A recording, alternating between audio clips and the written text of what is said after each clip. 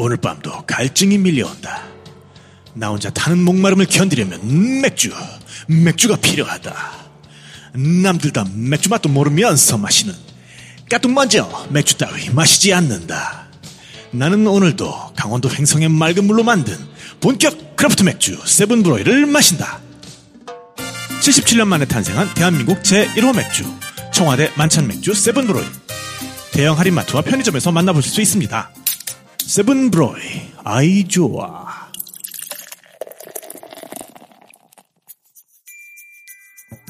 닭피디와 함께 떠나요. 마음 안에 날개를 펴고 그대 내게 손을 내밀어요.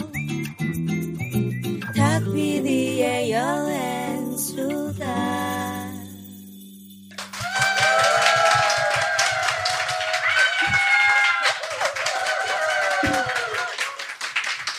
뭐 한 3만 명 온 것 같아. 네. 귀만 있으면 떠날 수 있는 세계여행. 여행교회 간증집회. 탁피디 여행수다에 오신 것을 환영합니다. 반갑습니다, 여러분. 네, 저희는 오늘 여기 세븐브로이의 오리진, 세븐브로이 디 오리진, 세븐브로이가 탄생한 유서 깊은 장소죠. 발산역의 세븐브로이 펍에서 진행을 해드리고 있고요. 네, 저는 탁피디고요. 그 다음에 제 옆에는 여행수다의 요정. 네. 요정 나와 계십니다. 네, 안녕하세요. 2015년에 탁피디 여행수다 처음 출연했고 그 이후로 인생이 바뀌어서 네, 전업 요정으로 살고 있는 정요정 작가입니다. 반갑습니다. 네네. 정요정 작가요? 정효정. 정효정. 네, 네. 이름은 정효정이고요. 네. 네. 본명보다는 뭐 라모정이라는 필명으로 하시는 분들. 네, 라모라는 이름을 필명으로 쓰고 있고요. 네네. 그러다 보니 라모 요정으로 네네. 살고 있습니다. 설마 전업 요정인 줄은 제가 몰랐네요. 가끔 그냥 우스갯소리를 했던 얘기인데. 네. 그 사이에 전업 요정이 되셔 계신. 네, 뭐 전업 요정 해봤자 사대보험도 안 되고 그렇습니다.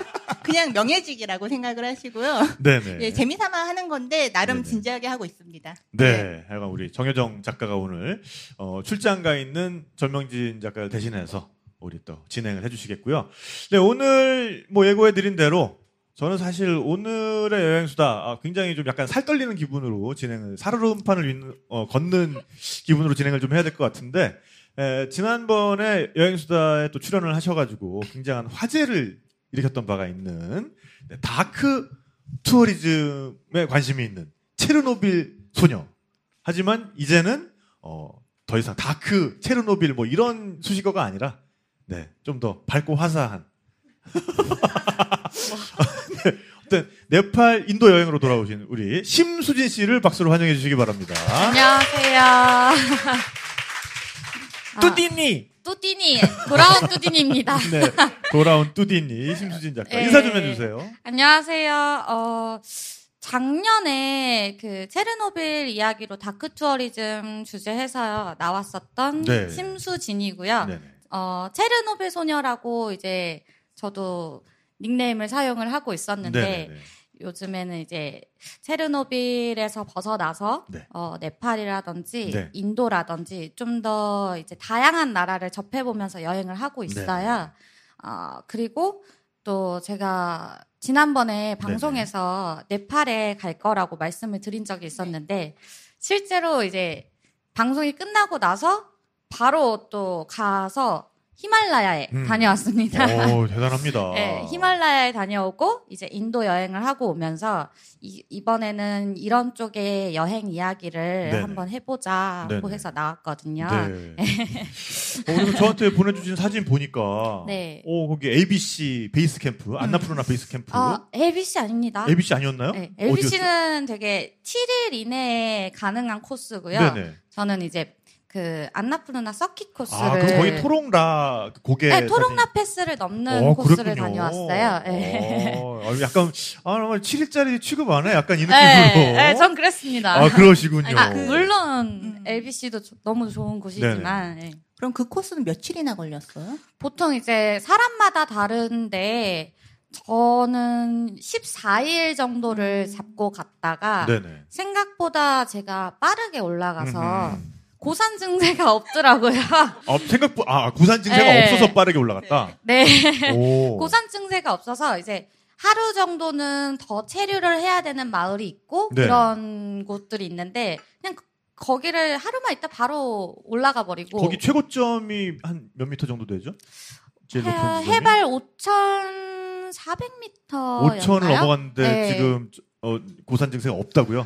고산 증세도 없었고요. 네. 제가 지난번에 술 얘기를 참 많이 네, 했는데요. 그러니까요. 네. 술을 먹어도 아무렇지도 않았고요. 오천에서 마셨어요? 네? 오천에서 마셨어요? 네, 마셨어요. 토롱라페스에서만 못 마셨어요. 술이 없어요. 그 지역에. 자네 전업산하긴 해볼 생각 없나? 산이 정말 잘 맞더라고요. 저는 이제 가봤으니까 또 약간 느껴지는 게 다른데. 네.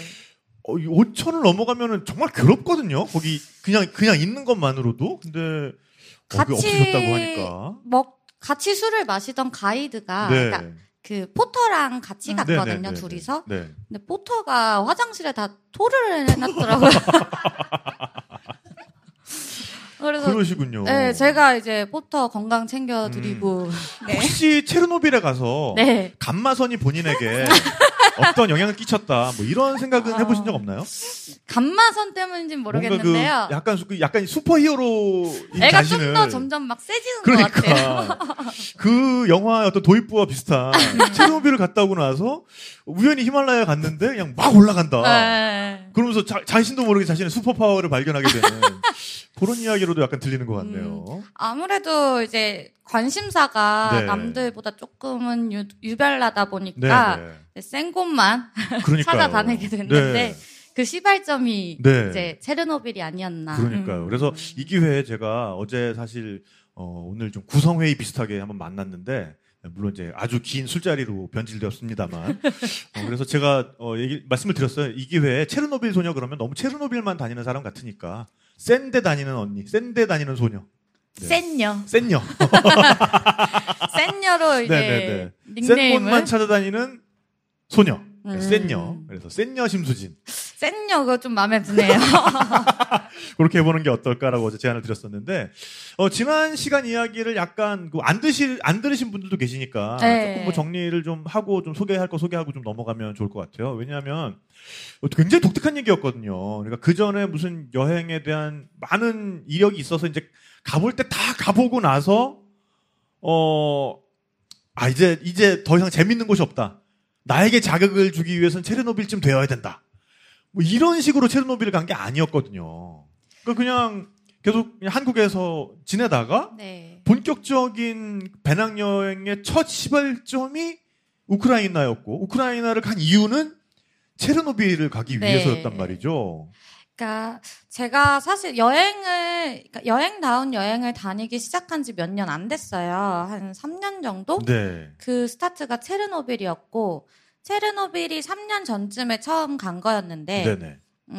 가게 된 계기가 왜 사람들이 이유도 모른 채 어떠한 것에 꽂히는 경우가 있잖아요. 네. 그게 저는 체르노빌이었어요. 그러니까 막 왜 꽂히세요? 라고 물어보면 왜일까요? 이렇게 대답하기가 어렵게끔 그냥 체르노빌에 대해서 꽂혔었고 또 이제 다큐멘터리를 접하게 되면서 그 체르노빌 관련한 역사적 사실이라든지 아니면 이제 관련해서 피해를 받았던 사람들의 스토리라든지 네네. 그런 거에 이제 관심을 많이 갖게 되면서 실제로 가보고 싶다라는 생각을 하게 됐고요. 실제로 갈 수 있다는 방법을 알게 됐어요. 네네. 그래서 그걸 알자마자 그 당시 제가 대학교를 다니고 있을 때였는데 학교를 휴학을 하고 이제 바로 배낭을 싸서 떠나게 됐던 게 저의 첫 배낭여행이었거든요. 그러셨군요. 네. 그러니까요. 그게 굉장히 좀 궁금했어요. 그러니까 그게 보통 생각으로 사실 결정할 수 있는 건 아니잖아요. 되게 네. 그때 그냥 방송에서는 체르노빌 여행한 이야기부터 그냥 뚝 나와가지고 들으시는 분들이 약간 착각하셨을 수도 있을 것 같아요. 아, 체르노빌이 굉장히 가기 쉬운 데구나. 네네. 그거 아무나 다 가는 데구나라고 생각할 수 있겠지만은 또 막상 그 얘기를 들어보면은 뭐 서약서도 써야 되고 네. 심지어는 여행 끝나고 나면은 네가 오늘 받은 피폭량은 얼마야 뭐 이제 이런 것도 주고 네. 이제 그런 식의 그리고 그 이후에 이어진 여행들도 보면은 뭐 인도라든지 네팔이라든지 어떻게 보면은 여성이 가기에는 쉽지만은 않은. 특히 요새 인도는 뭐 나중에 이제 또 우리 오늘 거기에 대해서 한참 이야기하겠습니다만 뭐 정효정 작가도 익히 알고 있지만은 여성 여행자에게 친화적이지 않은 곳으로 이제 손꼽히는 곳이잖아요. 네. 그러니까 그런 곳들을 여행하게 만든 어떤 계기 같은 건 분명히 있을 것 같아요. 계기요. 일단은 어디서부터 말씀을 드려야 될지 모르겠는데 네네. 저는 이제 지난번 방송 이후에 이렇게 사람들이 오해의 소지가 좀 있었어요. 어떤 부분을 이렇게 오해를 그러니까 하던가요? 예를 들면 쟤 막 금수저 아니냐. 아하. 막 그런 얘기라든지. 뭔가 이제 일상이나 이런 부분에서는 이제 걱정할 게 없고. 막 지가 가고 싶으면 간대. 막 그러니까, 이러고. 뭐 체르노빌 가고 싶으면 엄마 나 체르노빌 가게. 그럼 엄마는 또 그래 가 이러고. 네. 근데 그랬던 건 아니었고요. 저는 미리 말씀드리면 흑수저예요. 흑수저. 금수저는 아닙니다. 네네. 흑수저고요. 제가 사실 대학교를 좀 늦게 갔어요. 24살에 들어갔었는데 네. 그 전에는 계속 일을 했었는데 사실 고등학교를 자퇴를 하고 고등학교를 중간에 그만뒀군요. 네, 중간에 그만두고 이제 그 당시에는 조금 삶이 힘들었어요. 삶이 너무 힘들어서 자퇴를 하고 일을 하기 시작했었어요. 그게 일단 이 대목에서 건배 한번 하죠. 왜냐하면 이제 아니 그쪽은 왜냐하면 고등학교 자퇴 건배. 자퇴 건배. 저도 고등학교 자퇴였거든요. 네. 네네. 물론 이제 다시 저는 고등학교 들어가긴 했습니다만. 방금 소리가 뭐 한 50살 먹은 아저씨 뭐 이렇게 인생의 쓴맛 단맛 하고. 그러니까 이런 사운드가 웬만해서 나오는 게 아니거든요. 근데 고등학교를 이제 자퇴를 하고 네. 사실 이런 얘기 하면은 집에 가서 이제 엄마한테 등짝 스매시를 맞을 것 같은데 이제 집을 나갔어요. 집을 나가서 자퇴를 하게 된 거였고 혼자 18살이었거든요. 18살 때 혼자 이제 전혀 연고가 없던 타 지역에 가서 혼자 4년을 살았어요. 부모님하고 연락을 하지 않고. 연락을 끊고 네. 4년이나. 혼자 4년을 살면서 네네. 그 어린 나이에 할 수 있는 일이 얼마나 많겠어요. 이렇게 많지 않은 거죠. 그래서 할 수 있는 일이 뭐 백화점에서 일하는 거 거의 대부분이 백화점에서 일하는 일 말고는 할 수 있는 게 없었어요. 판매직. 네. 그것도 사실은 회사에서 제가 고등학교를 나온 줄 알았던 거예요. 네, 원래는 이제 중졸자가 없었던 거죠, 그 회사에. 네네. 파견회사 같은. 네, 파견회사로 이제 근무하는 곳이 백화점인 건데. 그러니까 그때도 이 외모였군요. 여보세요? 원숙해 보이는 상당히. 더 앳됐었죠. 그랬어요? 네. 네네. 네, 그렇게 백화점에서 근무를 하면서 4년을 지내다가 좀 나이도 조금 더 들었고 또 이제 나이가 들다 보니까 뭐 부모님에 대해서 이해심도 생겼고 하면서 다시 집으로 돌아와서 검정고시를 보고 대학에 들어가게 됐었던 거예요. 네네. 근데 이제 제가 되게 우물한 개구리처럼 지내왔었던 거잖아요. 어린 나이에 학교라는 큰 틀도 아니고 그냥 근무지 안에서만 집이랑 근무지랑 왔다 갔다 하면서 그 안에서만 살다가 이제 대학교를 들어가고 또 제가 전공이 항공관광과예요. 그래서 또 여행에 관련해서 접하기도 하면서 좀 더 세상이 넓어 보이고 딱 그 당시에 이제 체르노빌 이야기를 알게 됐던 거였거든요. 우연찮게. 또 역사 얘기나 이런 얘기를 이제 배우게 되잖아요. 지식을 습득하기 시작하면서 몰랐던 역사적 사실이나 이런 것들에 되게 흥미를 가지다가 체르노빌 얘기가 확 꽂혔었던 거죠. 그래서 좀 우물한 개구리에서 벗어나서 더 넓은 세상을 보고 싶어졌고 그리고 내가 관심을 갖고 있던 체르노빌을 이제 내가 직접 가서 보고 싶다는 생각이 들어서 그렇군요. 네, 그렇게 갔던 히스토리가 좀 있었죠. 네. 근데 보통은 첫 여행이라면 유럽이나 일본이나 약간 본인이 환상하고 동경하던 곳으로 많이 가게 되거든요. 근데 체르노빌을 굳이 생각했던 건 관심이 있었다? 어렸을 때 뭐 다른 데 관심이 있었던 데는 없었어요? 그 체르노빌을 가기 전에 여행을 해본 경험은 있었어요. 뭐 태국 패키지 여행이라든지 또 전공이 관광과다 보니까 학교에서도 해외 여행으로 가는 수업이 있어요. 대만으로 여행도 가봤었고. 근데 이제 제가 원해서 간 게 아니었잖아요. 원해서 가고 이제 스스로 찾아간 곳이 아니었기 때문에 이제 체르노빌을 선택을 했었던 관광이 거였고. 아니라 여행으로. 네. 그렇군요. 그래서 이제 체르노빌 이야기는 어쨌든 지난번 뭐 궁금하신 분들은 팟캐스트를 들어보면 굉장히 소상하게 말씀해 주셨었고 그 이후의 여행도 뭐 이제 샌드는 그쯤 하면 됐다는 생각도 들었을 법도 한데 네팔, 인도 이런 곳으로 또 다니셨단 말이죠. 네. 그 선택의 이유도 좀 있었을 것 같아요. 약간 제가 어렸을 때 좀 힘든 시간들이 있었잖아요.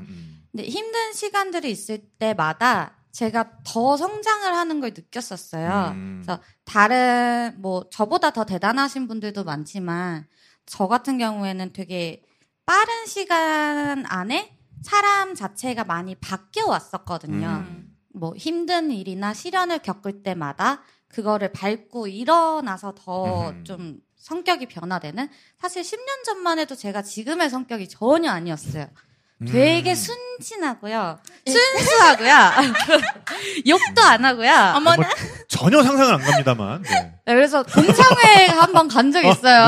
네. 네. 초등학교 동창회 갔는데 너가 수진이 맞니? 막 이렇게 진짜 너라고? 라고 할 정도로 중고등학교 친구들조차도 이렇게 왜 사람 피곤하게 말하고. 두 번 물어보고 지랄이야 이랬던 거 아니에요?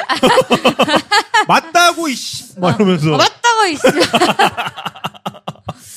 아니 지금은 굉장히 사실 좀 나이에 비해서 카리스마가 있으셔서 어떤 인상 같은 게 말씀도 그래. 되게 시원시원하게 거침없이 하시고 그러다 보니까 이제 좀 저를 제가 어떻게 하면 성장하는지를 이미 알고 있었기 아하. 때문에 저를 좀 구석으로 모는 아하. 그런 열악한 환경에 이게 나를 놓아놓으면은 얘가 어떻게 될지 막 이걸 아니까 그런 환경을 찾아다니게 됐던 것 같아요. 뭔가 쇠는 칠수록 강해지고 뭐 이런 건가요? 두드릴수록 그렇지. 강해지는 강철과 같이 약간 그 변신하는 방법을 깨달은 헐크 같은 거지. 그러니까 히어로 그렇지. 그 시발점이 체르노빌이고 히어로가 점점 고난을 겪으면서 더 강해지는. 점점 헐크 이야기로 감마선부터 시작해서 그렇게 그쪽으로 가고 있습니다.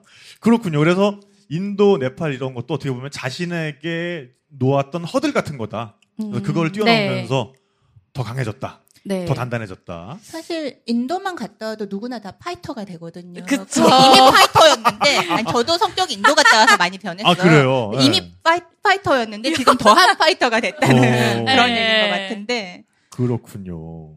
자, 그럼 이제 이번 여행 이야기를 좀 슬슬 좀 들어보고 싶어요. 그러니까 어디를 여행을 한 거죠? 일단 방송 이후에 여행을 갔다 온 네네. 곳은요. 이제 네팔이랑 인도고요. 첫 번째로 네팔을 갔었는데 네팔은 또 저와는 굉장히 또 그쵸. 인연이 깊은 곳이죠. 네. 네네. 그 네팔의 히말라야 거기에 갔다 왔었고요. 네네. 물론 뭐 수도라든지 그런 데도 다 구경을 하기도 했지만 이제 핵심은 히말라야 다녀오기였고, 그 다음에 인도 같은 경우에는 제가 이제 생각을 했던 게 환상까지는 아니어도 이렇게 원했던 곳이 남인도였어요. 사람들이 인도하면 떠올리는 이미지가 약간 남인도 쪽이잖아요. 약간 델리를 기준으로 네네. 이렇게 밑에라든지 서쪽이라든지 네네네. 그쪽이었는데 제가 가야지 하고서 티켓만 끊어놨어요. 티켓만 끊어놨는데 그 계절을 생각을 못한 거예요. 네네. 델리에 갔더니 막 40몇 도 막 이렇게 오. 예.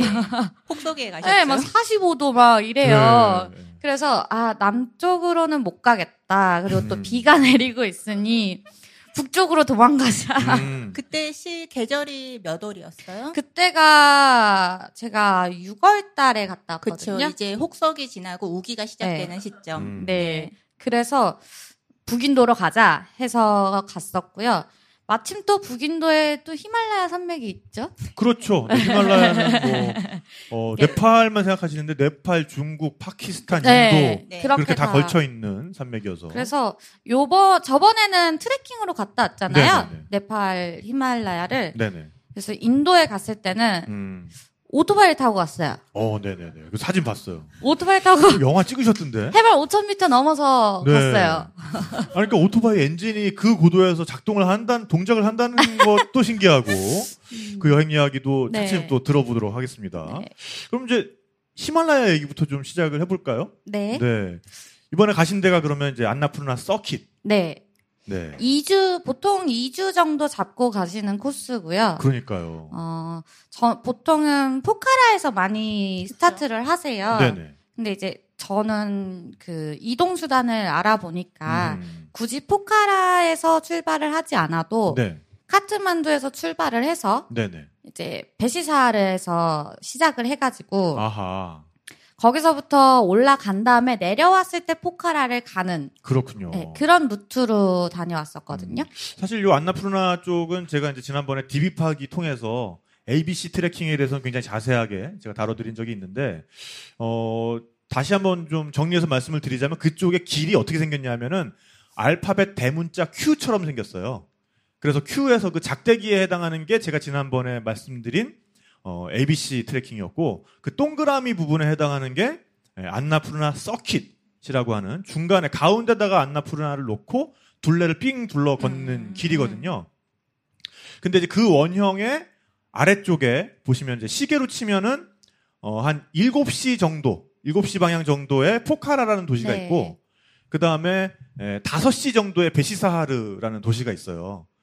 그래서 어느 쪽에서 시작하든 사실은 똑같은 거예요. 이건 이제 동그랗게 도는 거니까 포카라에서 시작해서 베시사하르 쪽으로 내려올 수도 있고, 베시사하르에서 시작해서 포카라 쪽으로 갈 수도 있는데, 그러니까 반시계 방향으로 도는 네네. 코스를 네, 지금 선택을 그렇게. 하신 거네요. 네네. 그렇게. 굉장히 깔끔하게 정리를 했죠? 네, 네네. 맞습니다. 네, 역시 전문가. 칭찬을 안 해드리면 안 되기 때문에. 역시 전문가입니다. 이렇게. 그냥 쓱 넘어갈 것 같아가지고 내가 찔러 넣었어. 네. 이런 거를 좀 맞장구 쳐달라고요, 정 그런 거 작가님. 일일 있고 그런 게 꼭 늘 그렇게 칭찬을 원하시고 인정을 받길 원하셔서. 너도 나이 먹어봐라. 그렇게 차이 안 난다니까. 네네. 네. 그래서 이제 베시사르에서 출발을 하셨군요. 베시사르에서 출발을 그러면은 하는데 카트만두에서 뭐 포터라든지 이런 분까지 다 거기서부터 네, 같이 가신 포터를 거예요? 네. 카트만두에서 고용을 해서 음. 데리고 갔고요. 그러면은 비행기로 아니요. 버스 타고. 버스를 타고 가는데 와 네네. 진짜 그 그것도 버스 장난 아니더라고요. 그러니까요. 네. 길도 안 좋고 시간도 많이 걸리고. 네. 그 웬만해서는 제가 비행기 권해드리는데 베시사하르까지 가는 비행기도 있나요? 아니요 포카라죠. 포카라로. 네네. 네, 시간이 없으신 분들은 네네. 네. 이제 대한항공으로 오셨다가 이제 바로 비행기로. 포카라로 비행기로 이동을 네네네. 하시더라고요. 네. 근데 카트만두에서 이동하기에는 왜냐하면은 카트만두가 더 동쪽이기 때문에 네. 그 지역에서는 그래서 베시사하르가 살짝 더 지도상에서는 오른쪽에 위치하기 때문에 카트만두에서는 조금 더 가깝죠 포카라보다.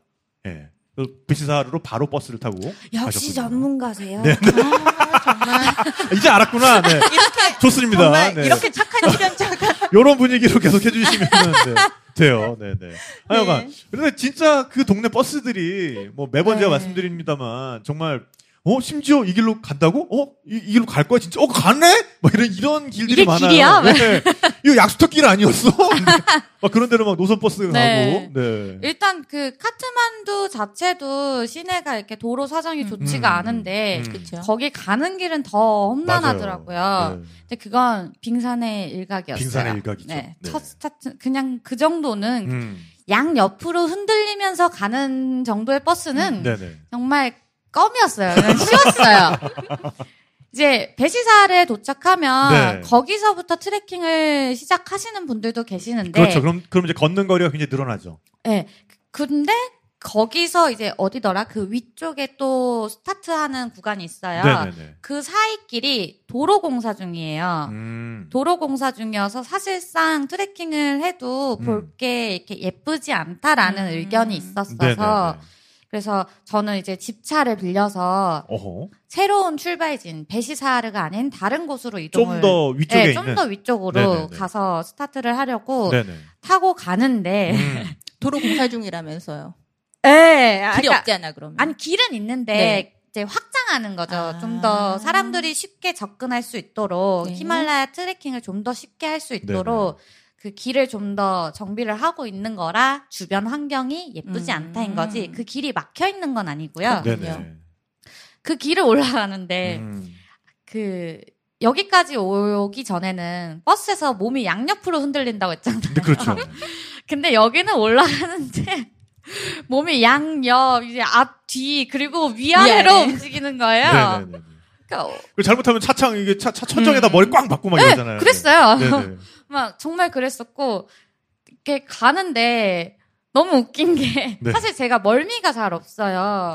있는 건 뭐예요? 아니, 그런 고소 증세도 없고, 멀미도 없고, 취하지도 않고, 도대체 있는 게 뭐예요, 그럼? 멀미를 잘 안 해서, 저는 이제 신나가지고, 막 로데오 하는 거 마냥, 네, 막, 음악 더 크게 틀어줘! 막 이러고. 하이가 왔구나. 네, 그 네팔 노래가 진짜 신나요. 네네네. 들어보면. 띠리리리리리리리, 뭐 이런 그 거예요. 레쌈삐리.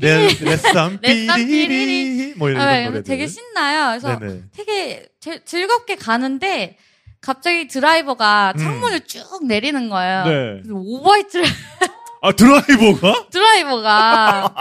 거기를 매일 지나다니는 드라이버가 토를 네. 할 정도의 길이에요. 오. 그런 정말 그분 말고도 뒷좌석에서 토하고 그 냄새 네. 맡고 또 앞좌석에서 또 아. 토하고. 그렇죠. 보통 한 번 하면 연달아 네. 그렇게 되거든요. 연습만을 일으켰구나. 근데 그거 맡으면서 나 과자 먹고 있고.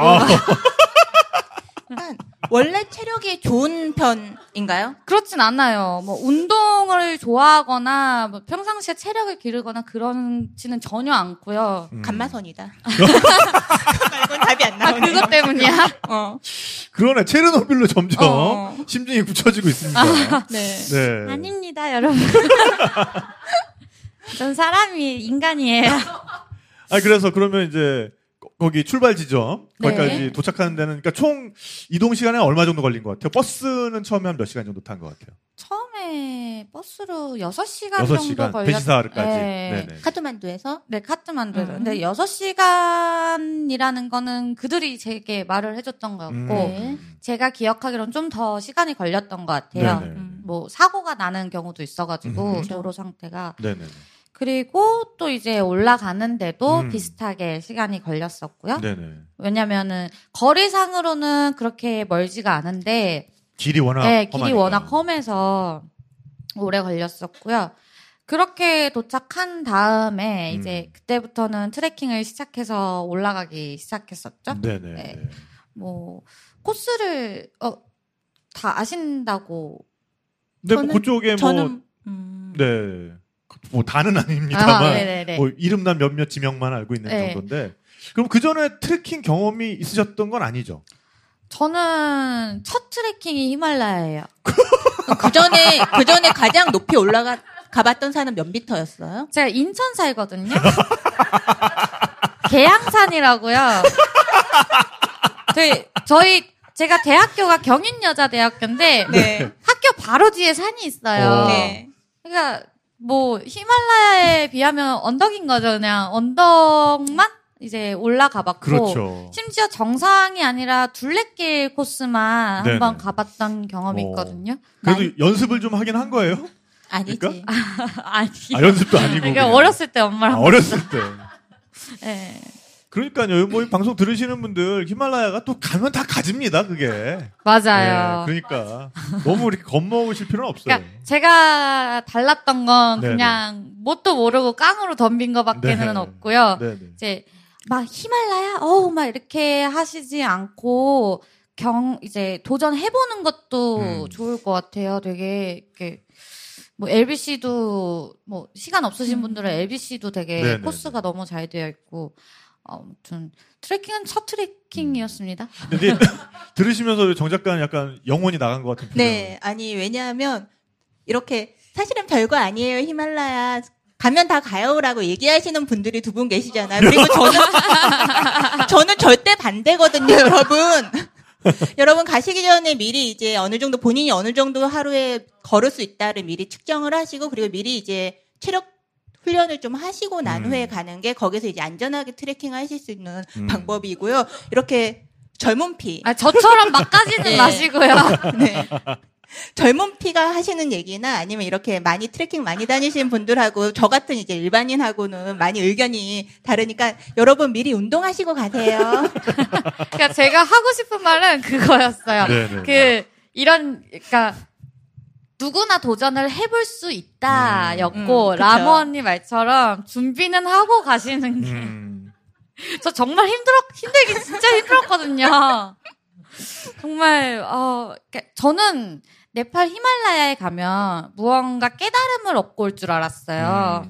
뭔가 많은 내 인생에 대해서 막 여러 가지를 생각을 하고 좀 더 성숙해질 것 같고 저희 어머니도 야 가서 좀 사람 돼서 돌아오거라 막 이렇게 말씀하실 정도로 그런 게 어딨어. 절 봐요. 몇 번 갔다 오셨죠? 네? 몇 번 갔다 오셨죠? 많이 갔다 왔죠. 그러니까 뭔가 이제 인생에 있어서 깨달음을 얻을 줄 알았는데 네. 막상 이제 올라가는데 이제 하루에 6시간씩 계속 걸었거든요. 네네. 점심 먹는 시간 잠깐 그렇죠. 빼고는 6시간씩 걸어갔는데 그 6시간 동안 많은 생각을 할 수도 있었잖아요. 근데 저는 들었던 생각이 되게 원초적인 생각만 들어요. 힘들어. 그렇죠. 배고파. 똥 마려. 화장실이 없으니까. 밥 먹을 때까지는 화장실을 못 가니까. 예전에 체르노빌에서도 화장실 없어가지고 네. 가는 곳마다 그렇게 화장실이 없어요. 체르노빌에도 화장실이 없거든요. 그래가지고 장길이는 약간 짧으신 것 같아요. 되게 그런 것도 있었어요. 막 히말라야 가면은 이제 그 고도가 높아짐에 따라서 입맛도 좀 없어지고 네네. 약간 소화불량이 오거나 화장실 그렇죠. 맞아요. 네. 그렇죠. 가기가 곤란하다고 예. 하시는데 그 고소 증세 중에 하나가 소화불량도 네, 그렇죠. 있어요. 네, 근데 저 밥 잘 먹고요. 네네. 아침 점심마다 화장실 가고요. 네네. 되게 제 몸이 제일 건강했던 게 히말라야 위에서였던 것 같아. 그래서 포터가 저한테 그러더라고요. 너는 고산지대 체질이라고. 그 뭐 그랬던 기억이. 그렇게 얘기 들으니까 약간 고산족 그 느낌. 여보세요? 필도 약간 나는 것 같고. 네. 네. 그 지역에 안나푸르나 하면 구릉족이죠. 네. 구릉족 느낌도 약간 나는 것 같고 그렇습니다. 전생에 뭐. 그러면은 뭐 사실 그런 트레킹 때 일과는 뭐 대동소이한데 우리 수진 씨의 일과는 어땠는지 한번 하루가 어떻게 흘러가는지 한번 좀 얘기를 들어볼 수 있을까요? 좀 전에 보통 아침에 이제 6, 7칼로 시작하잖아요. 6시 기상, 네네. 7시 아침 식사, 네. 8시에 출발해서. 근데 저는 6시부터 출발은 안 했어요. 왜냐면 네. 전날에 술을 먹으니까 네네네.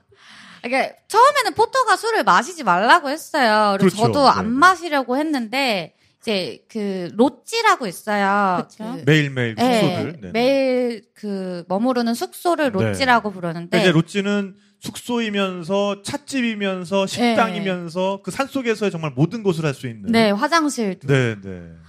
그런 곳이죠. 근데 이제 로찌에서는 맥주 이런 걸 찾아보기가 조금 어렵고 직접 담그는 이제 로컬 와인이 있어요. 로컬 네. 술. 네네. 창이라고 하는 그쪽에 막걸리가 있고, 네. 그 다음에 럭시라고 하는 그 네팔 소주가 있죠. 네. 네네.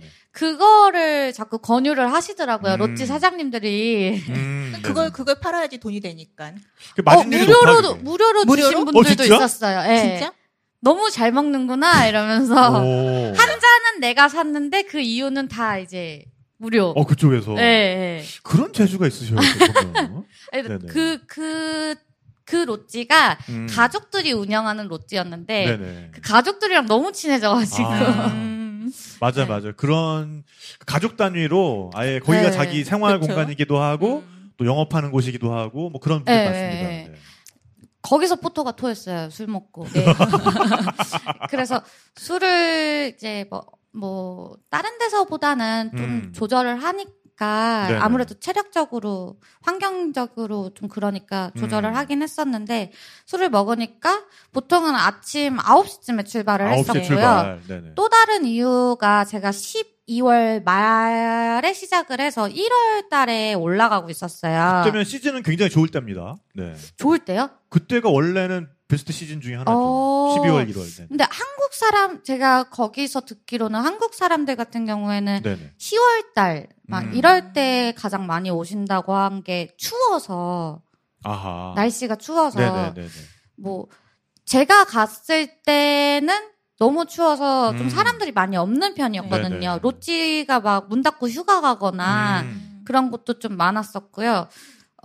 그랬었는데, 그러다 보니까 너무 추워서 아침 일찍 출발하기에 너무 힘들어가지고 9시쯤에 출발을 했었고요.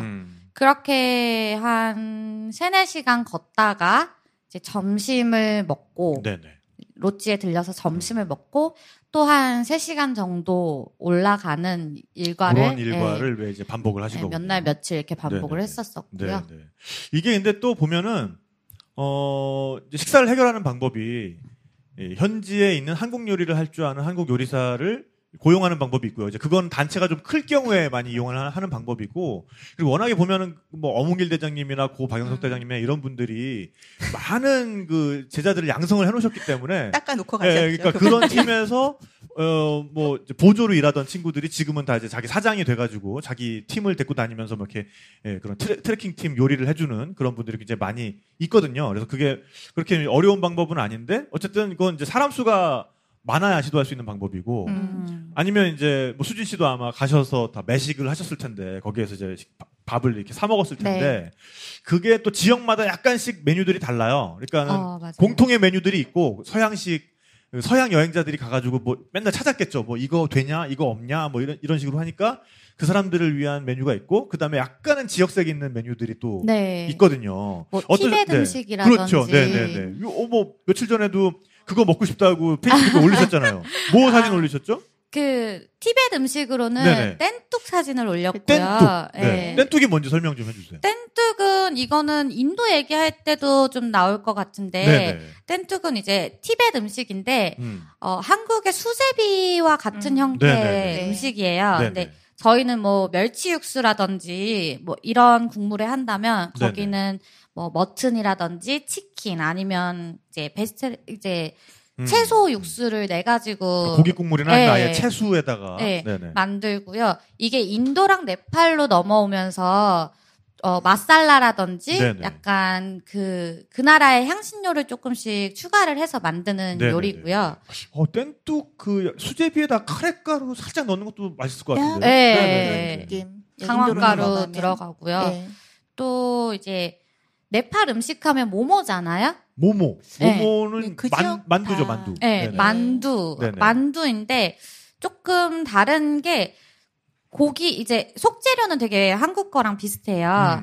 근데 걔네는 이제 찍어 먹는 소스가 있는데 네네.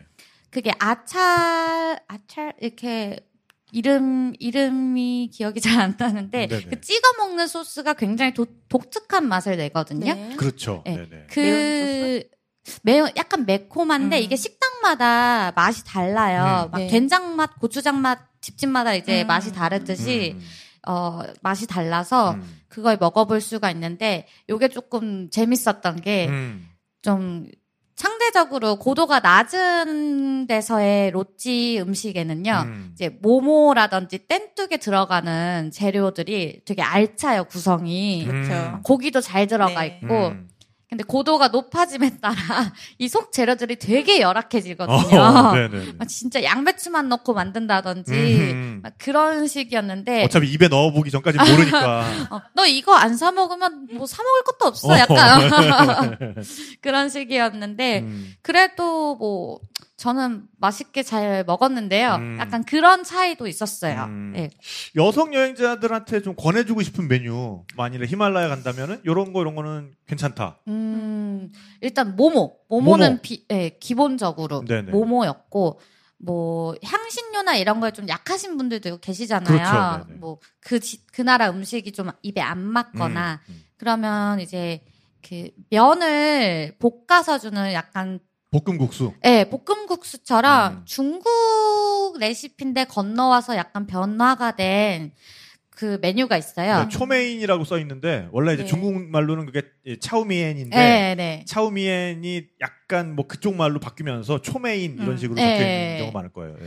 그거를 드시면 되시고 또 이제 좀 고도가 높은 지역에 가게 되면은 야크가 살아요. 그렇죠. 네. 야크가 이제 되게 높은 산에서 이제 서식을 하는 소인데. 털 긴 소. 네, 털 길고 막 까만 그런 소가 있는데 그 소를 거기서밖에 못 먹어봐요. 다른 어디 뭐 카트만두 이런 데서 먹기 어려워요. 그래서 거기 가서 꼭 야크 스테이크라든지. 스테이크 한번 썰고. 네. 뭐 아니면 야크 고기 들어간 이제 땡뚝이나 모모 이런 거 드실 수 있고. 야크 또 치즈도 맛있고. 치즈도 맛있고. 네, 야크 치즈도 좋고요. 안주로 되게 좋았어요. 근데 보통 계속 술 얘기하는데 보통 우리가 일반적인 상식으로 다시 얘기를 드리면 해발 3,000m를 넘어서는 술, 담배는 정말 자제하셔야 됩니다. 네. 여러분. 건강을 위해서. 근데 이제 젊음의 생간으로 이제 즐겁게 다녀오는데 보통은 예, 조심하시는 게 맞습니다. 네. 저도 제 몸이 받아주니까 그렇게 그렇죠. 먹었던 거지. 네. 주변에 보면 다른 외국인 여행자들이나 아니면 저의 포터라든지 보면은 몸 상태가 점점 안 좋아져요. 아니, 포터는 어디 사람이에요? 포터는 뭐 혹시 뭐 도시 사람이어서 그런 거 아니에요? 카트만두 사람인데. 그래서 그럴 수도 있어. 고산 직업이 포터예요. 아니어서. 포터를 한 지 5년이 됐어요. 그러니까 그러면은 그 정도는 알 텐데 술은 막 먹인 거 아니에요? 근데 그때는 좀 비교적 낮은 데서 먹었고 그 이후에 걔는 절대 입에 안 댔어요. 자기 못 먹겠다고 힘들다고.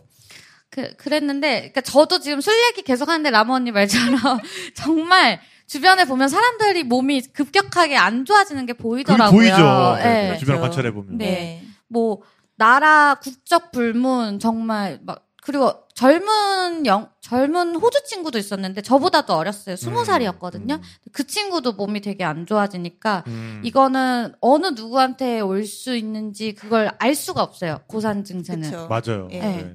뭐 그러니까, 몸 좋고 막 근육질이라고 고산 증세가 안 오는 게 아니고 또 뭐 무조건 나이 들었다고 해서 고산 증세 오고 이런 것도 아니고 그게 사람마다 개인차가 되게 심해요. 랜덤이라는 얘기도 있고 또 오히려 몸이 좋고 건장한 남자일수록 고산이 많이 오는 경우도 봤거든요. 그게 왜냐면 몸에 근육이 많으니까 산소가 많이 필요해서. 근데 저나 이제 수진 씨는 근육이 하나도 없어요. 탁피디님과 그렇고 몸에서 산소가 필요 없는 몸이에요. 이런 몸들은. 그래서 고산이 다 고산 안 오시는 편이죠. 네, 저도 안 오거든요. 저는 그래도 많이 오는데.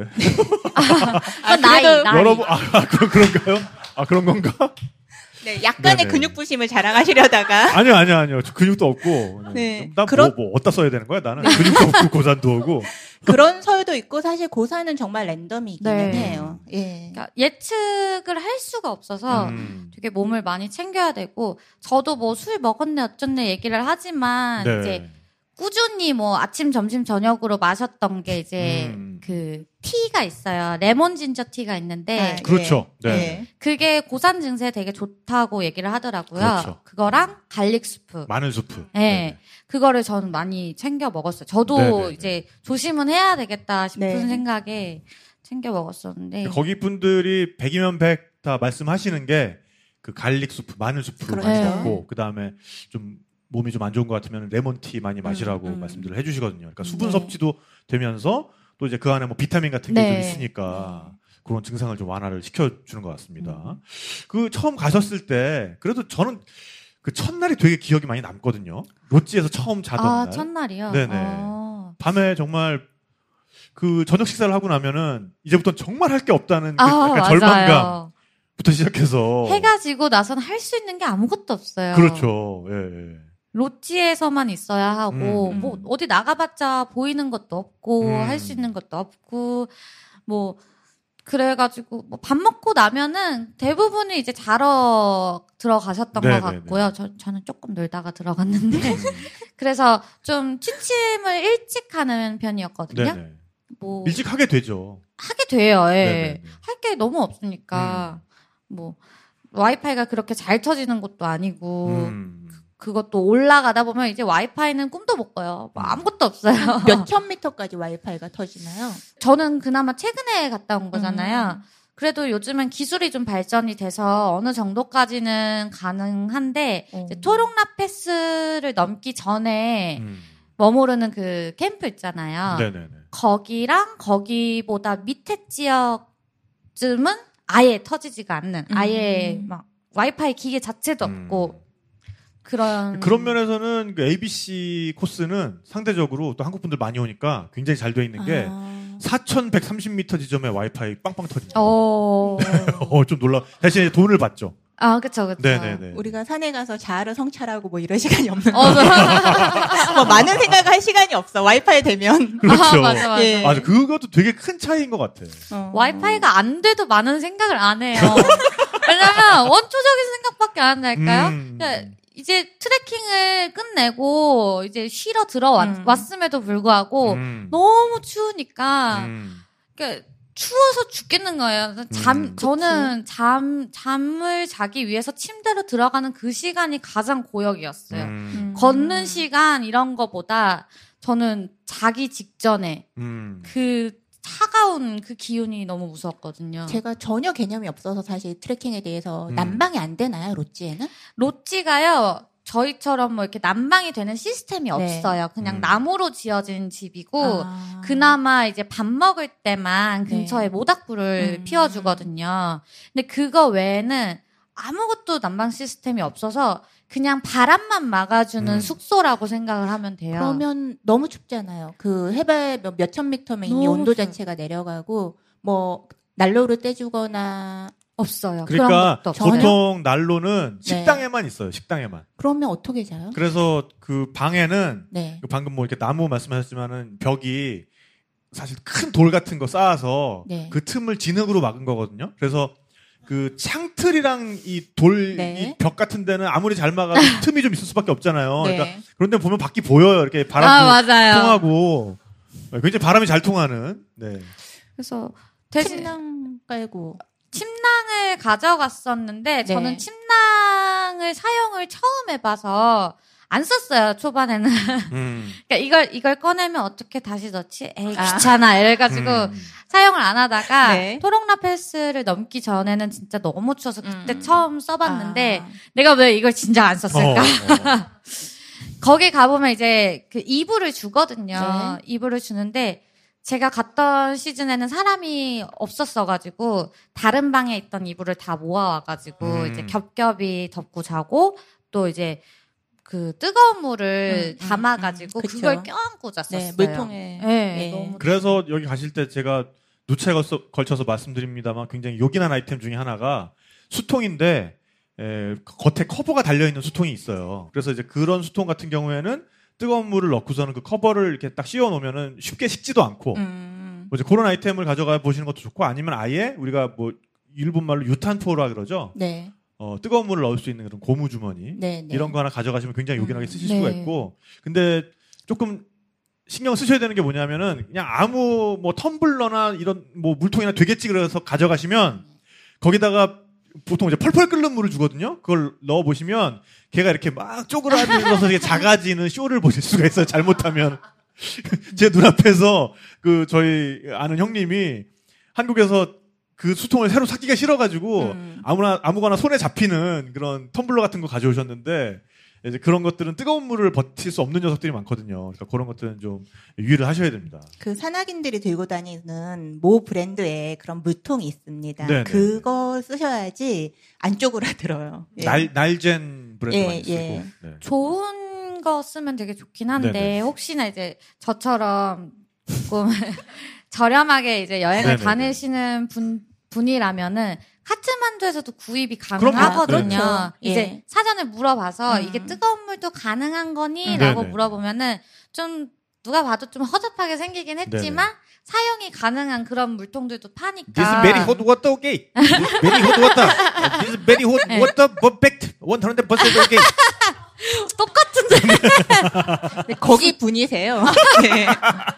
그래서 이렇게 라모니가 말씀하신 그런 좋은 거를 한국에서 미리 구매하시면은 맞아요. 더 좋고요. 이제 여의치 않으면은 카트만두에서 구입을 해서 꼭 가져가시는 게 있어야 해요. 필요해요. 카트만두에 따멜이라는 거리가 있는데 그 거리에 장비점들이 굉장히 많거든요. 들어가 보시면 전 세계 모든 브랜드를 만나보실 수 있고 가격은 뭐 한 5분의 1에서 3분의 1 뭐 그런 수준이어서 네, 그럼 뭐 대충 느낌이 오시죠? 네. 메이드 하여간 인 정말 차이나. 전 세계 모든 브랜드를 다 만나볼 수 있습니다. 엄청 고가 브랜드도 굉장히 많아요.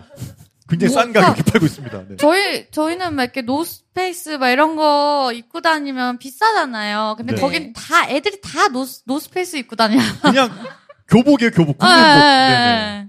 다 입고 다니더라고요. 네. 심지어는 승려분들도 네, 맞아, 그렇죠. 맞아. 예.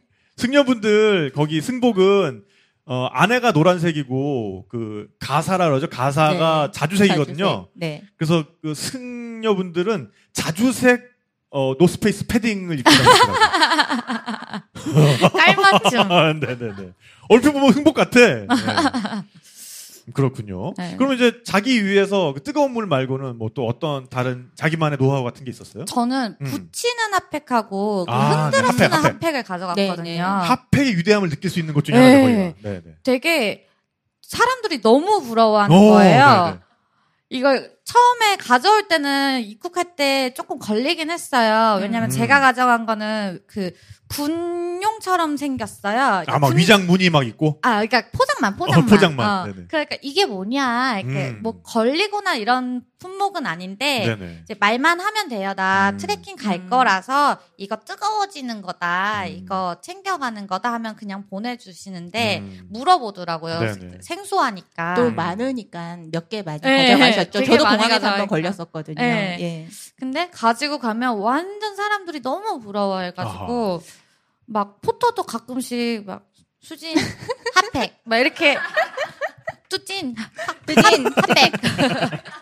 하려고. Give me one hot백. 오, you hot백. 너무 very, 추우니까 very good. 자기도 내를 남렸자. 오, very good. 분위기 타셨어요. 와 잘한다 똑같다 세상에 이런 출연자가 없습니다, 여러분. 세상에. 너무 똑같다.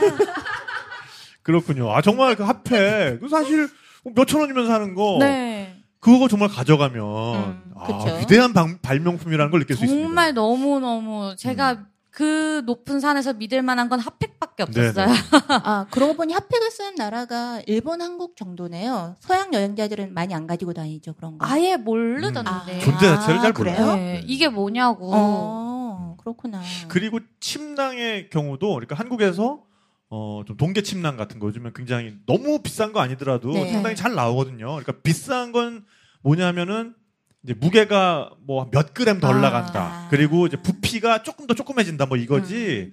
그런 것만 좀 포기하시면 네. 상당히 뭐 웬만한 가격으로도 한 영하 10도까지는 견딜 수 있는 그런 침낭 구입하실 수가 있고 침낭에 대해서 제가 또 한 가지 좀 팁을 드리자면 이 사실을 모르시는 분들이 정말 많아요. 아침에 제가 저랑 같이 뭐 트레킹 가신 분들 아침에 너무 안 나오셔가지고 저 형님 저 이제 가셔야죠 가보면은 침낭을 돌돌돌돌 말아가지고 이렇게 되게 딱딱딱딱 개가지고 그걸 어떻게든 커버 안에 집어넣으려고 정말 말도 안 되는 애를 쓰고 계신데 그거 그러는 거 아닙니다. 그냥 잡아서 넣고 이것만 반복하시면 그 안에서 막 꾸깃꾸깃 막 넣어 시스템으로 넣으시면 잘 들어가요. 근데 그걸 어떻게든 그 똘똘 약간 군대에서 침낭을 배우셔서 그래. 군대에서 이걸 이렇게 막 말아가지고 예쁘게 해가지고 집어넣으려니까 그럼 절대 안 들어가거든요. 아, 그래요? 아니, 제가 여행하면서 항상 저도 침낭 항상 가지고 다니지 10수년이 넘었는데 네네. 보통 이렇게 가로 세로 접어가지고 똘똘똘똘 말아가지고 그 파우치에 이렇게 넣는 거 아니에요? 그러니까 파우치에다가 예. 그냥 쏘셔 넣어요? 일단 그 침낭에 모자 부분 있죠. 예. 모자 부분만 한번 싹 집어넣어요. 그런 다음에 주먹으로 잡아서 쳐넣고 진짜? 쳐넣고 이것만 반복해 주시면 싹 들어가요. 정말 지금 편해요. 알았어. 네. 집에 가서 한번 해볼게요. 저도 언니처럼 개어서 넣었거든요. 네. 그러니까 똘똘똘 말아 이렇게 해서 그렇게 하는 거 원통형으로 아니에요. 넣어서 이렇게 할 넣는 거. 필요가 없어요. 예, 감사합니다. 네. 또 새로운 거 배웠네. 아니 그래서 그렇게 넣어놓으시면 나중에 뺄 때도 잡아서 쓱 빼면 후룩 하고 지가 나와요. 아. 네. 그때 네. 쾌감이 있어요 또. 또 네, 이 침낭 빼는 쾌감. 여행에서 또 필요한 실전 기술을 여기서 그렇습니다. 또 배우고 가네요. 역시 전문가. 예. 그 잘한다, 이번에 제일 올라가셨을 때가 이제 5,400m까지 올라가셨잖아요. 거기가 그러면 토롱라 패스인가요? 네. 토롱라 패스를 넘는 건데 네네. 토롱라 패스에서 자는 게 아니라 네. 그러니까 목적지가 거기가 아니라 거기는 바람이 너무 많이 그렇죠. 불어서 네. 좀 이른 시간에 도착을 해서 거기 고개를 반드시 넘어야 네네. 해요. 여기서 패스가 이제 고개란 뜻이고 제가 아까 말씀드렸던 Q자형이면 거기서 이제 가장 12시 부분에 위치하는 네, 그런 네, 네. 고개인데 그 고개 하이라이트죠 완전. 네. 거기가 가장 높은 부분? 네, 네네. 네. 거기가 5,400m인 거고 그 밑에 지점에서 잠을 잤다가 새벽 4시쯤에 출발을 해요. 네네. 왜냐하면 말씀드린 것처럼 점심쯤이 되면은 이미 바람이 너무 많이 불어서 네. 이제 움직이기가 힘들기 때문에 오전에 거기 토롱라 패스에 도착을 한 다음에 이제 하산을 빨리 시작을 해서 네네네. 다음 이제 로지에 도착을 해야 하거든요. 네네네. 그렇기 때문에 아침 4시에 출발을 해야 되는데 아까 그 첫날이 가장 인상 깊었다고 하셨잖아요. 네네네. 저는 이날이 가장 인상 깊었던 게 저희가 랜턴이 없어가지고 핸드폰 불빛으로 비춰서 갔었어요. 진짜요? 위험한. 아니, 그러니까 얘기를. 랜턴이 딱 하나가 있었는데 그게 고장이 나서 이제 쓸 수 아. 있는 게 없는 거예요. 그렇구나. 그래서 핸드폰을 사용을 하는데 네. 날씨가 너무 추우니까 방전이 배터리가 예, 금방 닳죠. 금방 날아서 음. 이제 조금 올라가다가 결국에 쓸 수 있는 게 없었던 거예요. 어이고. 결국엔 저희가 제대로 보면서 갈 수가 없었을 뿐더러 네네. 주변이 다 이제 그 전날에 눈이 그쵸. 많이 내려서 길이 잘 안 보이는데 발을 잘못 헛디디면은 낭떨어진 거예요. 아이고. 네네. 네, 그 길을 가야 하는데 어떻게 해야 하나 하고 이제 있었는데 그때가 한창 겨울이었고 보름달이 떴을 때였어요. 아하. 마침 그래도 다행히. 그래서 뒤를 이렇게 돌아봤는데 네. 열심히 걸으면서 이제 포터랑 의논을 해가면서 이렇게 가다가 네. 문득 뒤를 돌아봤는데 그 달빛과 수많은 별들이 너무 밝게 빛이 나고 네. 있는 거예요. 네. 그 상황에서 깜깜한 어둠 속에서 시간이 좀 흐르니까 그 별빛하고 달빛에 의존을 해서 걸을 네. 수 있을 정도로 눈에 보이기 시작하는 어. 거예요. 그래서 그때 이제 걸어서 가기 시작했는데 그때가 되게 기억에 많이 남아요. 저는. 그러니까 지금 그 시즌이면 일단 구름은 하나도 없었을 것이고 네, 구름 게다가 하나도 없었어요. 밤이니까 구름이 더 없었을 것이고 네. 그 빛이 그 설산에 쫙 이렇게 네. 설산을 빛나게 하지 않아요? 그 빛이? 이게 막 눈에 되게 잘 보인다 이건 아닌데 내가 걸을 수 있을 정도로는 그렇죠. 보이게 네. 되더라고요. 달빛이 있고 또 그게 눈에 반사돼서. 네, 맞아요. 네. 그래서 보였고. 저도 그 안나푸르나 갔을 때 물론 이제 나이가 들어서 잠이 없어지는 것도 있습니다만 자긴 납세야? 왜? 아니 근데 이게 고산한 증상이기도 해요. 불면이. 그쵸. 예. 불면 안 왔었어요? 아니요. 네, 알겠습니다. 네. 그래서 정말 밤에 때려 죽여도 이제 잠이 안 와가지고 그냥 딱 열고 나갔는데 오 뭐야 하는 게 딱 보름달이 떠 있고 그 보름달이 마차푸차의 산에 쫙 이렇게 먹어가지고 약간 푸르스름한 왜 형광등이 그러니까 밝게 켜져 있는 게 아니라 주변에 전류가 많으면 형광등에서 푸르스름하게 빛날 때 있거든요. 네. 그런 느낌으로 빛이 나는 걸 보면서 네네. 너무나 감명을 받았던 적이 있거든요. 너무 멋있었어요. 네. 그때 경사가 되게 높은 곳이었는데 이걸 아둥바둥 올라가다가 뒤를 돌아봤는데 네. 너무 멋진 거예요. 네네. 그때가 되게 기억에 남고 절대 잊혀지지 않는 장면인 것 같아요. 저는 네. 그때가. 그런 느낌을 받으시려면은 히말라야 한 5,000m 이상은 네. 가주셔야 됩니다. 그래서 그때는 새벽 4시에 출발을 해서 이렇게 빠르게 하산을 하고 네네. 하산 때부터는 좀 쉬워요. 그렇죠. 네, 쉬어서 내려왔는데 길이 없어져가지고 그 발로 길을 만들면서 내려오긴 했는데 근데 이제 다 끝났다라는 생각에 내려오는데 또 몇 시간 걸리거든요. 네네. 그리고 근데도- 그 시즌은 거기 눈도 좀 상당히 많이 쌓여 있었을 네, 많이 텐데. 쌓였었는데 네네. 그런데도 내가 드디어 거기 패스를 넘고 내가 아하. 내려가는 길이구나 싶으니까 이게 좀 힘이 나더라고요. 네네. 그래서 열심히 또 내려갔었고. 네네. 뭐 도가니가 핑크빛일 테니까 원래는 내려오는 게 더 힘들거든요. 그건 그랬어요. 네, 무릎 도가니 무릎이 이렇게 너무 또- 아파가지고. 네네네. 등산 스틱은 하나 가지고 갔어요. 하나 가지고. 네, 네. 역시 젊음의 생각. 도가니가 핑크빛이면 뭐. 네. 2개 가져가려고 했는데 네네. 이제 현지 애들이 뭐 2개나 가져갔니? 막 이러면서 하나만 가져가래요. 그래서 야 이렇게 사람이 손이 2개인데 그리고 2개가 있어야 더 이제 원래 좀 그게 맞는 안전하지 네, 않겠냐 그쵸. 했는데 막 지 혼자만 하나만 사 막 이렇게 해가지고 저 아무것도 모르고 그냥 하나만 딱 산 거였는데 장단점이 있었던 것 같아요. 그러니까 2개가 있으면 좀 더 안전하게 갈 수 있는 건 맞고 또 하나가 있으면 이제 한쪽 손이 자유로우니까 가끔 이제 올라가다가 넘어지기도 하고 막 그러거든요. 그러면 손으로 이렇게 짚고 그랬던 경우 있었는데 좀 장단점이 있었던 것 같아요. 그렇군요. 네. 아까 그 가족이랑 굉장히 친해졌다고 말씀하셨던 게 네. 그럼 그 토론라페스 근처에 있는 롯지에 뭐 하룻밤 이상 묵으셨던 거예요? 아니에요. 그쪽은 아니었고 상대적으로 좀 낮은 고도에서 낮은 곳에 와서. 만났었던 거였고 다 롯지마다 다 1박씩만 했었거든요. 네네네. 원래 토론라페스 어디더라? 그 중간 지점쯤에서 1박을 더 해야 되는, 그러니까 총 2박을 하면서 네. 고소에 적응을 해야 되는 구간이 있어요. 네.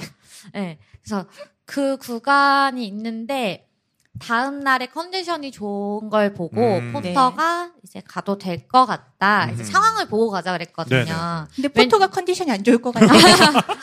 그게 왜냐면 지금 막 눈이 내릴랑 말랑 하고 있던 때라서 자칫 네. 잘못하면 토롱라패스를 못 넘을 것 같으니 네가 내일 컨디션이 좋으면 조금 무리를 해서라도 강행을 하자라고 했는데 다행히도 컨디션이 좋아서 저는 갔었는데 거기가 거의 대부분의 사람들이 거의 2박을 하는 곳이라고 안 그러면은 컨디션이 좀 안 좋아서 그런 구간들도 있고요. 네.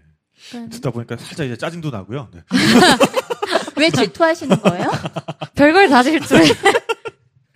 그 화장실 얘기 조금만 해보죠. 화장실이요? 네네. 좋아하는 거기 주제. 은근히 그 네팔 히말라야 트레킹 코스 이쪽이 화장실이 깨끗해요. 그런 건, 깨끗해요. 네, 네. 느끼지 않으셨어요? 되게 깨끗했어요. 그러니까 오히려 산 중턱에 가면은 막 청소도 잘 안 되어 있을 것 같고 네네. 막 냄새 많이 나고 이럴 것 같았는데 의외로 되게 깨끗하더라고요. 맞아요. 네네. 그리고 그쪽은 네팔이 아무래도 이제 비데 시스템이 있어요. 네네. 근데 그 우리가 손비데, 생각하는 손비데. 비데는 아니고 손비데. 네, 깨끗한 물을 받아 놓고 그걸로 손으로 처리를 하는 건데 네.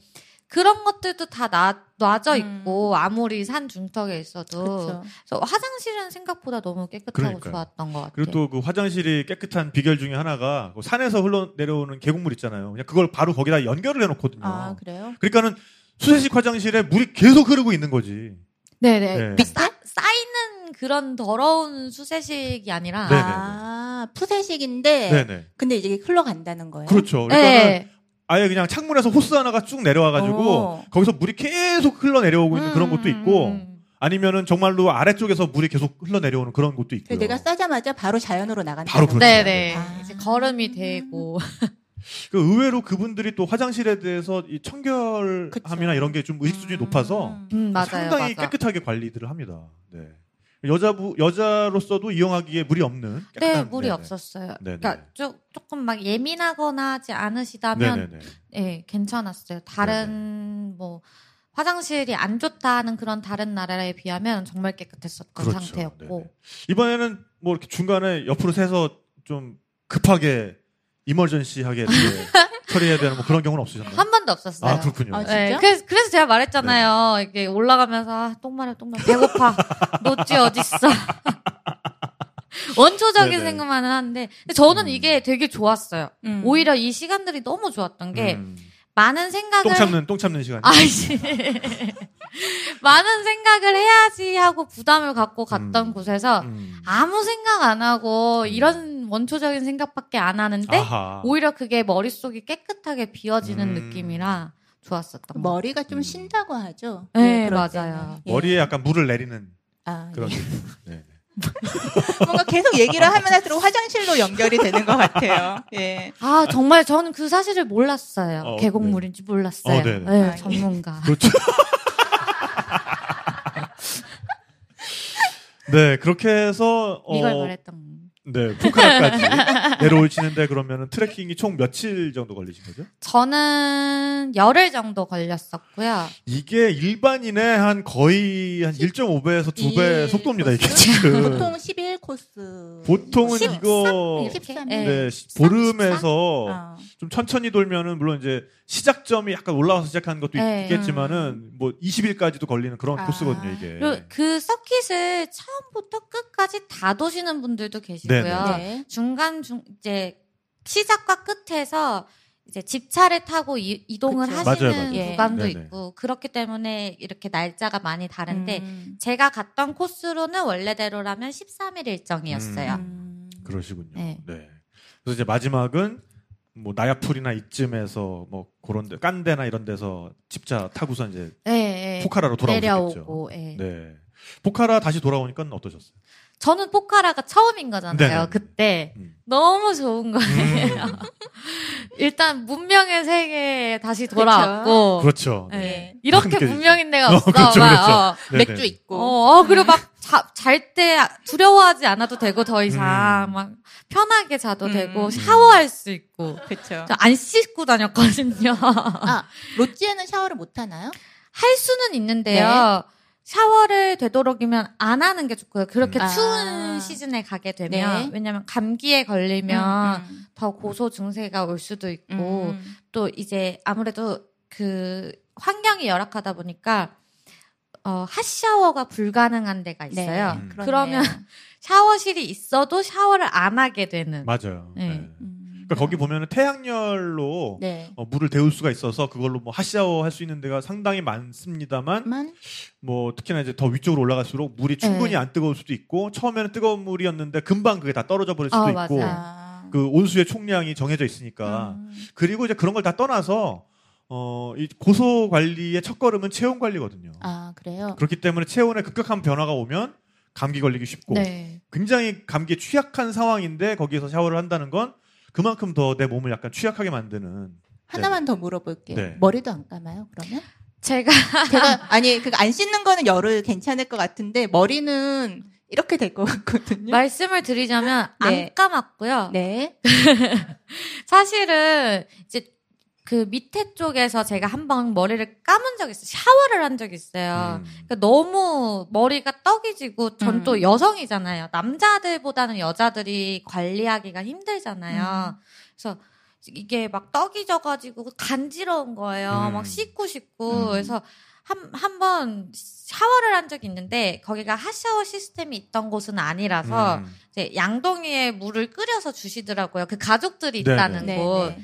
거기서 끓여서 주시길래 샤워를 했는데 미치겠는 거예요. 너무 추운 거예요. 물은 뜨거운데 화장실 안이 너무 추워서 뿌리자마자 식어버리는 네. 거예요. 아우, 네. 머리카락도 다 얼어버리고. 그래서 그때부터 난 이제부터 내려갈 때까지 씻지 않을 거야. 난 절대 씻지 않을 거야. 그래서 그게 마지막 네. 샴푸였던 네. 마지막 샤워. 그래서 요즘에는 그 드라이 샴푸라 그래서 뿌리는 거. 네네네. 네. 그러니까 맞아. 물로 씻어낼 필요 없이 그냥 약간 뭐 무스 비슷하기도 하고 거품인데 이렇게 손에 비벼가지고 머리에다가 이렇게 바르면 그냥 가려움만 좀 없어져요. 사실 건조하고 추운 지역에 가면 그렇게 떡이 지지는 않은데 제가 어땠어요? 머리가 지성이라 가지고 그것도 그렇고 건조하긴 근데 진짜 아니 건조해요. 그날 때는 뿜뿜 이렇게 기름이 나와요. 좀 나이 들면 괜찮아질 거예요. 언니도 다 겪어봐서 근데 알아. 얼굴이랑 몸은 진짜 쩍쩍 갈라지듯이 너무 아. 건조했어가지고 그래서 되게 막 보습이나 이런 것도 좀 관리해 주시는 게 좋을 것 같아요, 여성분들은. 알겠습니다. 그래서 나중에 정말 이제부터 트레킹 할 일 없는 마지막 꼬린 지점 로지에 딱 들어오면 네. 그 첫 샤워. 아, 첫 샤워. 와, 그거 정말 각별하지 않아요? 도착하자마자 샤워했어요. 네. 너무 시원한 거예요. 그냥 물만 틀어놓고 계속 있게 되지 않아요? 아마 깁스 같은 거 해보신 분들 같은 경우에는 깁스 딱 풀고 거기 씻으면 되게 시원하단 말이에요. 딱 그 느낌이었어요. 그런 다음에 진짜. 샤워 딱 끝나고 거기 1층에 있는 식당 내려와서 맥주. 그 한 모금. 한잔합시다. 그 한 모금을 떠올리면서. 좋네. 그때가 딱 생각나네. 에이. 자, 그래서 어쨌든 이제 히말라야 얘기 좀 마무리 좀 해야 될 것 같은데. 그래도 돌아오고 나니까 이런 건 남았더라 하는 건 분명히 있긴 있을 것 같아요. 그럼요. 네네. 이렇게 아무래도 뭐 큰 깨달음을 얻고자 한다면 그러니까 뭐 대단히 내가 갑자기 네, 무슨 사람이 바뀌진 성불하고 뭐 이런 건 않는데. 아니지만 네. 아니 왜 여행에 가서 깨달음을 얻으려 그래? 그러니까 그런 사람들이 있잖아요. 아니 여행 가서 깨달음을 얻을 거면 평생을 수련하는 스님들이나 맞아. 그런 분 어쩌라고. 그래서 저 또한 이렇게 많은 생각을 하겠지라는 생각은 있었지만 네네. 뭔가 내가 새 사람이 돼서 돌아올 거야 이런 기대는 없이 갔던 거라 네네. 오히려 더 내 머릿속을 비우고 왔기 때문에 이제 좀 더 편안한 마음 상태가 됐던 건 있었던 것 같아요. 네네. 네. 그래서 그 앞으로의 일정도 되게 즐겁게 다녔었고 한국에 돌아와서도 가끔 뭐 힘든 일 생기거나 하면은 그때 떠올리면서 이것도 했는데 뭐 막 약간 그런 생각은 좀 들긴 들어요, 확실히. 사실 새 사람이 돼서 온다는 게 그런 부분이거든요. 내가 5,000m 갔다 온 사람이 돼서 오는 거죠. 근데 별거 아닌 걸로. 그러니까 정말 어려운 일에다가 비교를 하면서 내가 히말라야도 갔다는데 이것도 못해. 이게 아니라 되게 사소한 일들 있잖아요. 예를 들면은 뭐 정말 이렇게 어렵진 않지만 하기 싫거나 조금 이런 것들? 그런 가벼운 일들에 있어서 되게 그거를 쉽게 넘길 수 있는 마음가짐은 조금 네. 생겼던 것 같아요. 내가 열흘을 씻지도 못했는데 뭐 이런 거.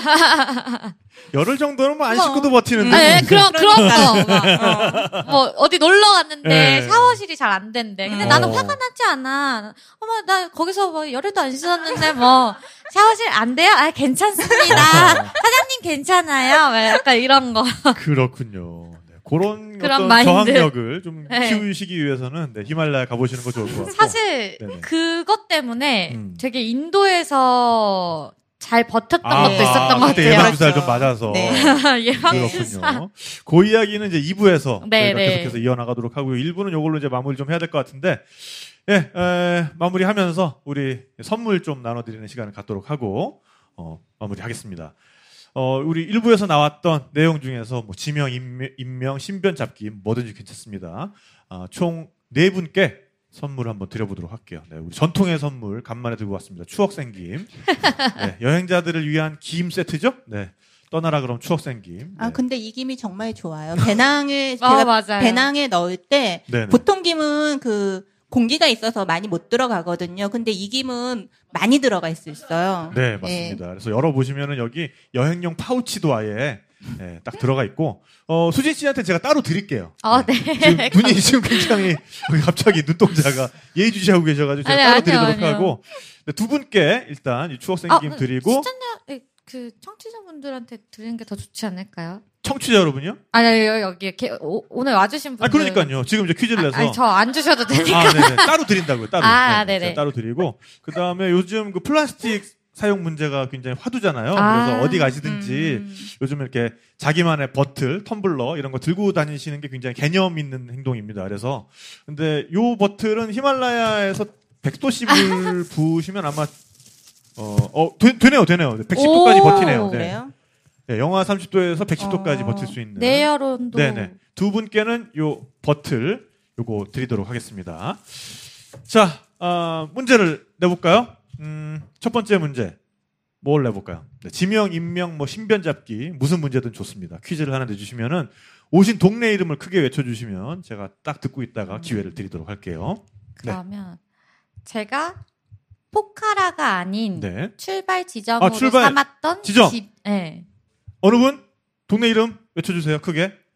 네, 부천. 어딥니까? 배시사하루. 정답입니다. 네. 저 부천이라고 하시는 줄 알았어요. 부천에서 출발. 그렇지, 부천에서 출발할 수 있지. 네. 선물 고를 기회 드릴게요. 이거 김 드릴까요? 이거 텀블러 드릴까요? 알겠습니다. 마치고 제가 한 번에 모아서 드리도록 하겠습니다. 자, 그리고 다음 문제. 다음 문제. 제가 내볼게요. 이번에 안나푸르나 서킷을 다녀오셨단 말이죠. 네. 높이 5,400m로 안나푸르나 서킷에서 가장 높은 고개의 이름은 뭘까요? 용인 토롱 라페스 정답입니다. 정답입니다. 네, 토롱 라페스 정답이었고요. 네, 김 드릴까요? 김 알겠습니다. 네. 김이 인기가 좋군요. 추억생 김. 자, 그러면은 나머지 두 분은 요거 드리겠습니다. 텀블러. 네. 정효정 작가가 문제 하나 내주시죠. 아까 음식 얘기가 나왔어. 롯지에서 먹었던 음식. 네네. 그 수제비처럼 먹었던 수제비. 전통 음식은 무엇일까요? 수제비. 부천. 동인천. 네. 땡뚝 정답입니다. 정답입니다. 네. 네, 축하드립니다. 네, 마치고 드리도록 할게요. 자, 한 분 더 기회 드리겠습니다. 그러면 땡뚝 나왔으니까 네네. 쉬운 거. 네네. 네팔의 전통 음식이자 네. 이제 한국식 만두. 지명. 거맘 나와, 거맘. 네. 지명 먼저. 모모 정답입니다. 네, 요거 텀블러 드리도록 할게요. 네. 네, 그러면 이렇게 해서 1부는 이제 마무리가 됐고요. 2부에서는 저는 사실 이게 더 좀 흥미진진합니다. 이것도 네. 기다려집니다. 인도 여행 이야기. 네. 판공초수를 오토바이로 다녀왔던 모터사이클 다이어리 찍고 온 네. 이야기 2부에서 이어가 보도록 하고요. 네, 2부에서 돌아오겠습니다. 안녕. 수없이 반복된 일상에 따분한 하루가 지겨워 내 마음은 훌쩍 떠나고 싶은데 마음의 창문을